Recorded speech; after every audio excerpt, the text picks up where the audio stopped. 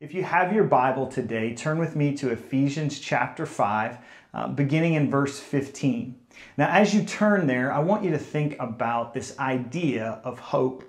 One author said that some give the appearance of being hopeful, but in reality, they're living in denial. They appear to be filled with all sorts of hope, but they're really just kind of walking around in denial.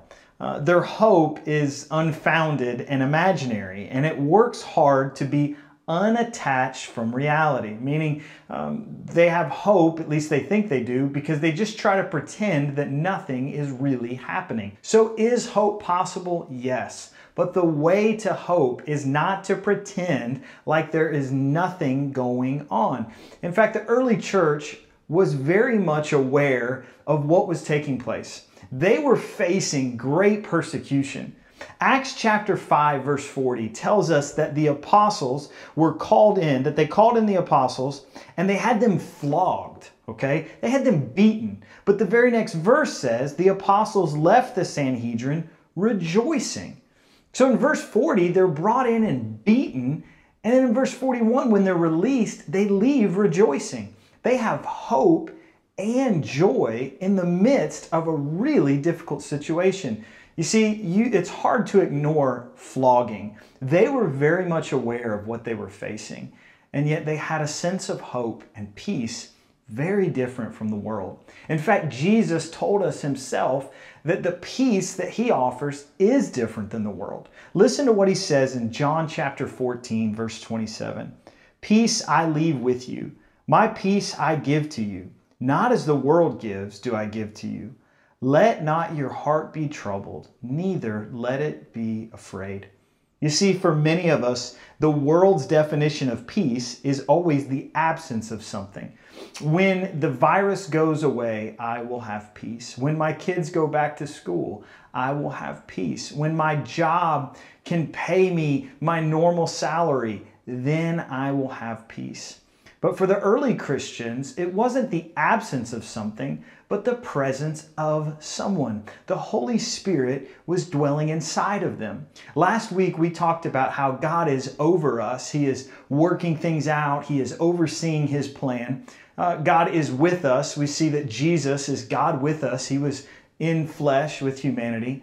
But then we also see that God is in us with the Holy Spirit. Now, if this is a new idea for you or sounds kind of crazy, stick with us and let's see what we can find today and realize that the Holy Spirit is a power, but the Holy Spirit is a person living inside of us, giving us power and direction, giving us hope. So let's look now to our passage in Ephesians 5. Now, when we talked last week, we talked about how Paul is calling for the Christians in Ephesus to live an examined life. I appreciate what Bill Johnson says. He says that the enemy, Satan, is not just trying to get me to sin. He is satisfied whenever I embrace an inferior way of thinking and a compromised purpose of my life. Meaning you have an enemy. He doesn't just want to see you do the wrong thing. He wants to make sure that you miss out on the purpose of your life. Paul is concerned about this, and that's why in Ephesians chapter 5, verse 15, he says, "Be very careful then how you live, not as unwise, but as wise, making the most of every opportunity, because the days are evil. Therefore do not be foolish, but understand what the Lord's will is." And we talked about this last week, and what we said is that word means carefully, means accurately or precisely. And that Paul's plea here is to live an examined life, to look at every part of my life, how I use my time, how I make decisions. Every area of my life is examined for the purpose of living out the mission God has given us. In verse 18, he says this, "Do not get drunk on wine, which leads to debauchery. Instead, be filled with the Spirit." Also, what we said last week is the word drunk means to be saturated with, to be dominated by something. And the word debauchery literally means to be spilled out, to be wasted. And so being drunk, it means that you squander energy. It's to use up your energy in a way that gets you nowhere. And so what Paul was saying was we're called to live an examined life. He was speaking into a particular context in the first century where people worshiped the god of wine, and a part of the worship was to get drunk, and whatever you said when you were drunk was considered inspired by that god. They even gave 3-year-olds little jugs so they could get drunk as well. And so you could imagine how much chaos was taking place. Paul is going to use some similarities and some differences between being drunk. When you're drunk, you may have more courage, but the reason you have more courage is all of your senses are depressed. Like you're not as aware. You don't have as much balance. Your focus is more narrow because you block everything out. It numbs the pain. The opposite is with the Holy Spirit. The Holy Spirit, God, comes into us and He heightens our decision-making, our wisdom, our ability to make choices. He also gives us courage, but it's very different. So there's some similarities and some differences. But Paul says the Holy Spirit will help us to live this examined life. What we said last week is being filled with the Holy Spirit is not about losing control. It's actually about being more focused. That term, be filled with the Holy Spirit, is in the present progressive tense, meaning it's an ongoing action. Continue to be filled with the Holy Spirit. Now, just want to be clear, just like we said, every person who's a believer has the Holy Spirit. When you confess Christ, you have the Holy Spirit. In fact, for you to confess Jesus as Lord is a work of the Holy Spirit. But we also said there is this thing in Scripture that's described as the filling with the Holy Spirit. There's these extraordinary moments in Scripture where they experience the fullness of the Spirit, and there's joy and there's remarkable power. Now, depending on your background, you may not look at this as a separate event. You just may say, well, we have the Holy Spirit, and then Scripture describes refilling. Some backgrounds say, no, this is a distinct spiritual experience. It's a special moment where the Spirit empowers you and gives you the ability to perform specific deeds for Christ's service. And wherever you fall in that is really up to you. However, what we can't deny in Scripture is that there is something called the filling of the Holy Spirit, to be filled with, and that Scripture says to continue being filled. And so what's the purpose of that? Well, we didn't really get the chance to talk about that last week, so I just want to share why Paul was telling them it was important to be filled. From Scripture, we see that being filled with the Holy Spirit gives us power. Power to do what? Well, there's power to witness. Simon Peter was a fisherman. Simon Peter made a lot of mistakes, and yet Simon Peter also denied even knowing Jesus. But after seeing the resurrected Jesus and after being filled with the Holy Spirit, we see that Peter gets up and speaks a very simple message, and 3,000 people decide to follow Jesus and make Him Lord of their life. That's because the power of the Holy Spirit. So there's power to witness. There's power to share about Jesus. There's also power, Scripture says, to do mighty acts. The Spirit enables the believers in Acts chapter 6 to perform miracles and extraordinary works. We believe that God does miracles today, that God heals people of diseases and sickness and does incredible things around the world and here at home. So we believe that being filled with the Holy Spirit helps us to have a power to witness. It gives us a power to see miracles, but it also gives us a power to withstand persecution. This might be a power that maybe in the past we didn't think much about, but as culture continues to change, it will be more and more important for believers to be filled with the Spirit. In the New Testament, the book of Acts, the early Christians faced persecution. They stood before hostile mobs, kings. They triumphed over violence, riots, even being in prison because they were filled with the Spirit. The Holy Spirit doesn't only give us power, but Scripture says He also guides us into all truth. That's something we could all benefit from right now. Being filled with the Holy Spirit gives us power, but he also guides us in truth. And that connects to what Paul's talking about, right? Having wisdom. Listen to what Jesus said in John chapter 16. When the Spirit of truth comes, he will guide you into all the truth. For he will not speak on his own authority, but whatever he hears, he will speak. And he will declare to you things that are to come. And verse 14, he will glorify me. Jesus says that the Holy Spirit would glorify him. Well, what does that mean? It means that the Holy Spirit will give you a deeper, more clear, more visible knowledge of Jesus Christ.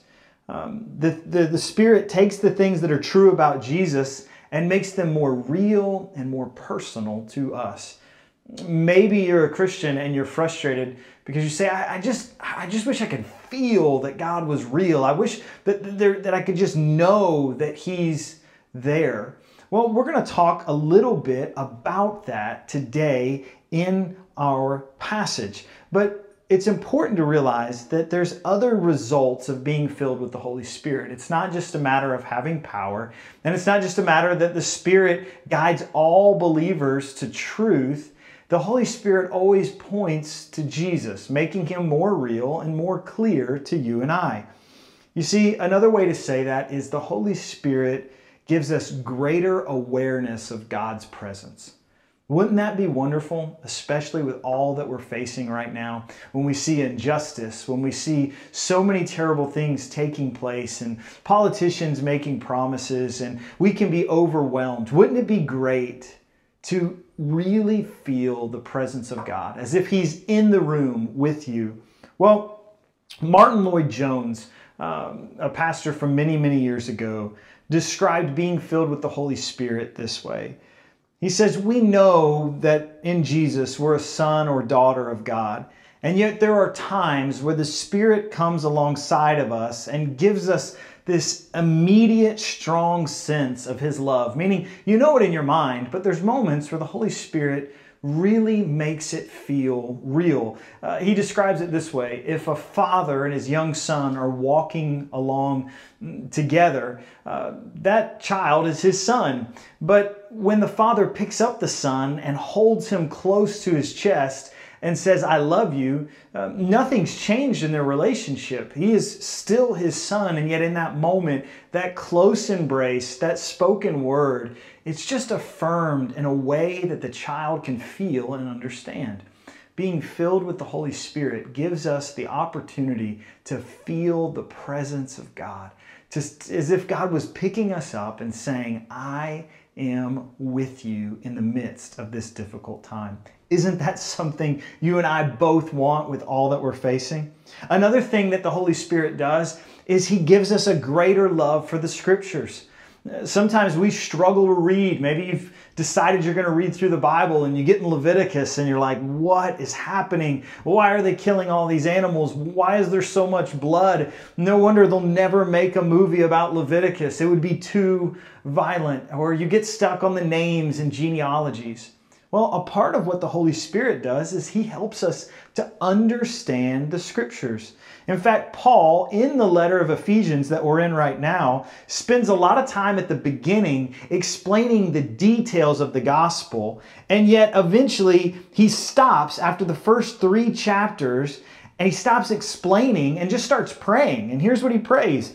He prays that the Holy Spirit would help those in Ephesus to grasp and understand how wide and long and deep is the love of Christ that surpasses knowledge. Paul is saying there's an experience knowledge. There's a knowledge that we experience, that we gain through those feelings of feeling God's presence. And he says, I want the Holy Spirit to make it real to you.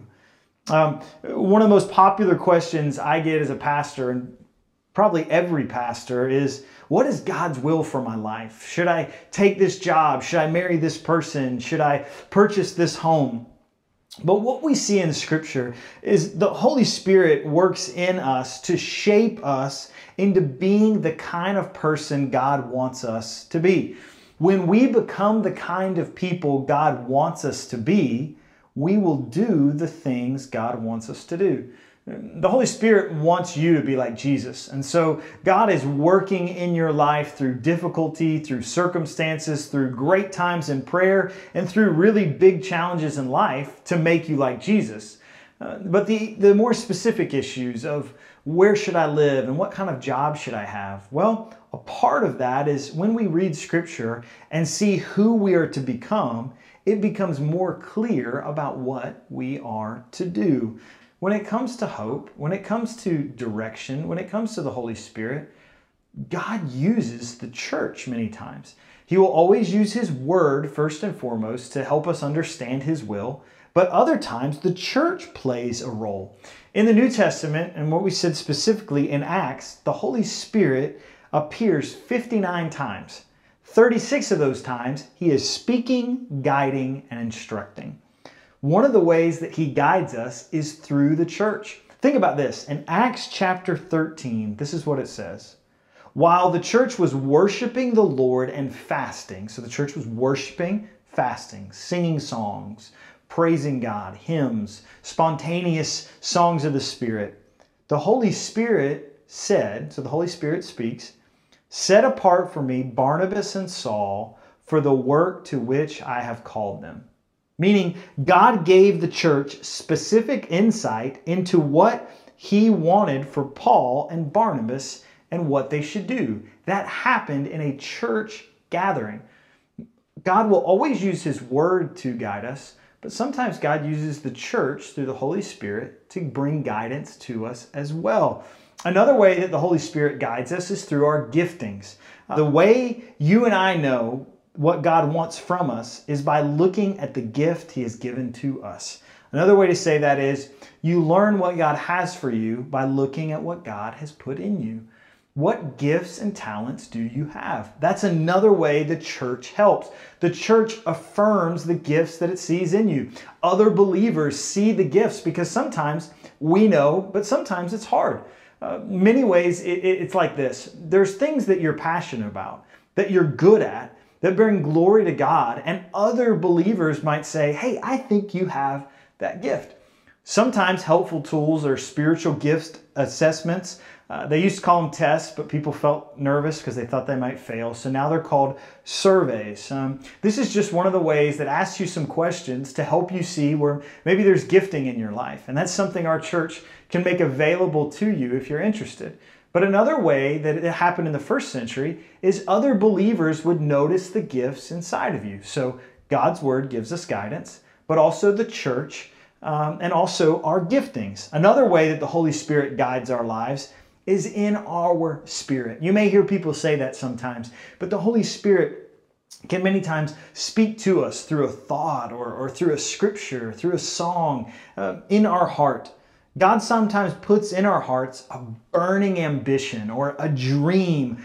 Some authors call it a holy disconnect. And it serves as guidance for maybe something God wants you to do. One of the questions that Andy Stanley asks is this: what breaks your heart? What breaks your heart?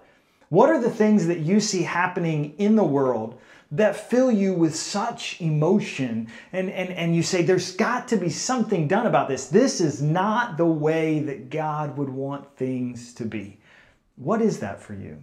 In fact, if you're watching, I would encourage you to pause and maybe discuss that question. What breaks your heart? Because many times that may be what God is dealing with you about. He's narrowing your focus. He's provoking your spirit and giving you a holy disconnect about maybe it's children that are in foster care. Maybe it's families that need help financially. And sometimes that's a way that God speaks to us.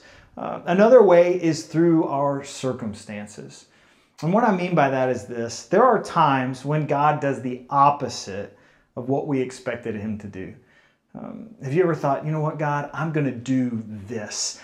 You're going to provide this great opportunity and I'm going to be the boss at my job and through that I'll have great influence to tell people about Jesus. Or, if we could purchase this larger home, we could have people over for small group. Maybe you had a plan and then circumstances changed. The job went to someone else.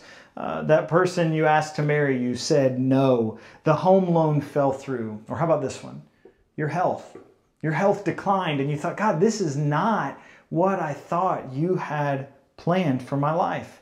You were doing the thing you thought God called you to do. And then that door unexpectedly closed right in your face. That can be such a difficult situation. But what we see in Scripture is in Acts chapter 4, Simon Peter and John were most likely surprised as well.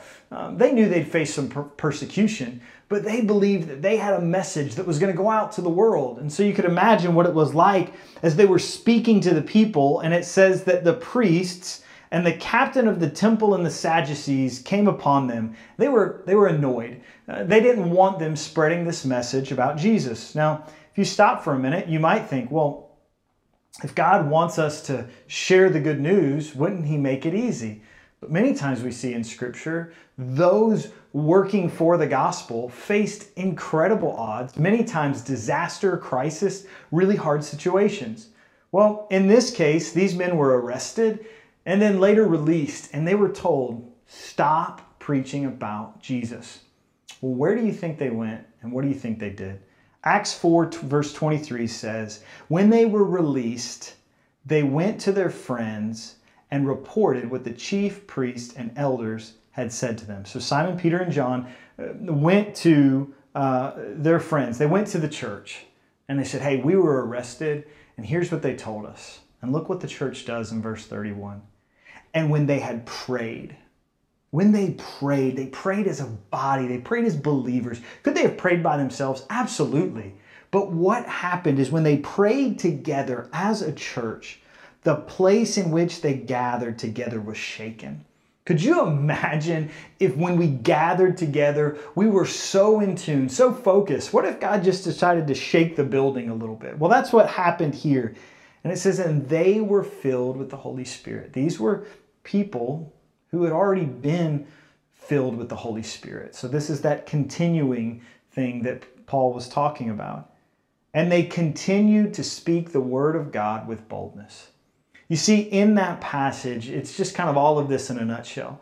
The apostles and early Christians looked to the scriptures. They looked to the Old Testament at the time, what they had, and they looked to God's word to decide, okay, God, what have you called us to do? And they looked to the teachings of Jesus and what He had called them to do. But they also looked to the church. They returned to the church and said, hey guys, here's what happened. Let's pray together. They looked at their giftings. In the book of Acts, there are times where some church leaders recognize that their gifting is in teaching, but there's a really important ministry to take care of the widows. And so they find men with different giftings, and the church is a part of that as well, helping them identify their giftings. The Holy Spirit, began to speak to them, but also through their circumstances. They had to make a decision. God, this door seems to be closed. These religious leaders who we were brought up to listen to have told us that we can't preach Jesus. And they knew at that moment, after being filled with the Holy Spirit, after speaking with the church, that they were to speak the word of God with boldness. That same opportunity is offered to you and I. So you might be saying, well, how do I get the gift? Well, sometimes that can be the wrong question. Maybe we say, I need that gift. I need to be filled with the Holy Spirit. I need more courage. I'm an anxious person. I need that. I want that. Sometimes people can chase after a spiritual high. They just want the experience because, to be honest, being filled with the Holy Spirit is an incredible experience. There's great joy and a sense of power, a close feeling of God's presence. But if you want the gift, you can't want the gift more than the giver. You can't want the gift more than the giver. Meaning, in the church, we get into a dangerous place when we search for the gift more than the giver. Think about it. Joy is always the byproduct, Tim Keller says, of wanting something more than joy, right? You normally don't seek out joy, you seek out a person or a relationship, and the byproduct of that relationship is joy. You see, to experience the Holy Spirit, to be filled with the Holy Spirit, is about wanting more of God. It's about wanting Him, and being filled is the byproduct of that. We want the gift more than the giver. Think about this for a moment. J.I. Packer says that the Holy Spirit is involved in the floodlight ministry. Think of a floodlight. Floodlights, man, they shine so bright on something. Packer says that the Spirit is a floodlight. He quietly turns everyone's attention to Jesus. So I would encourage you, yes, we should be filled with the Holy Spirit. But the way that happens is by focusing and worshiping and praying and singing to and about Jesus. And when we do that, and especially Scripture shows us over and over again something powerful about the church gathered together, when we do that, we can identify gifts, we can see God's Spirit leading us, we can help each other interpret circumstances, and we can be filled with the Spirit to have great hope and great power in these uncertain times. Let's pray together.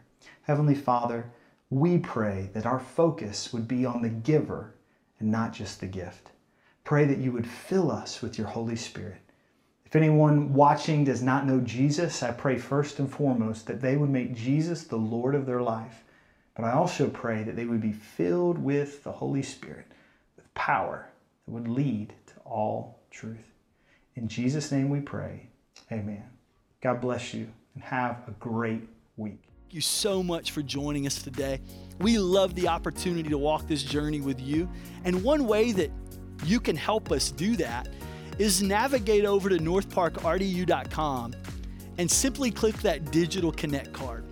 Give us the opportunity to share with you some things that are happening at North Park, but even more important than that, we want to get to know more about you. We want to partner with you to see God's best in your life. So if you've not filled out that digital connect card, take an opportunity to do that. And please know, we want to invest in your life by praying some bold prayers. So there's a prayer request button on that website as well. We would love to pray with you about anything going on in your life. And so I want to thank you in advance for you trusting us to pray with you. And finally, if you'd like to make a financial investment in the mission to build lifelong followers of Jesus, just hit that online giving button. And we want to thank you in advance for your generosity, especially in this season. Thanks for joining us today. Please remember that you are loved and we are cheering you on.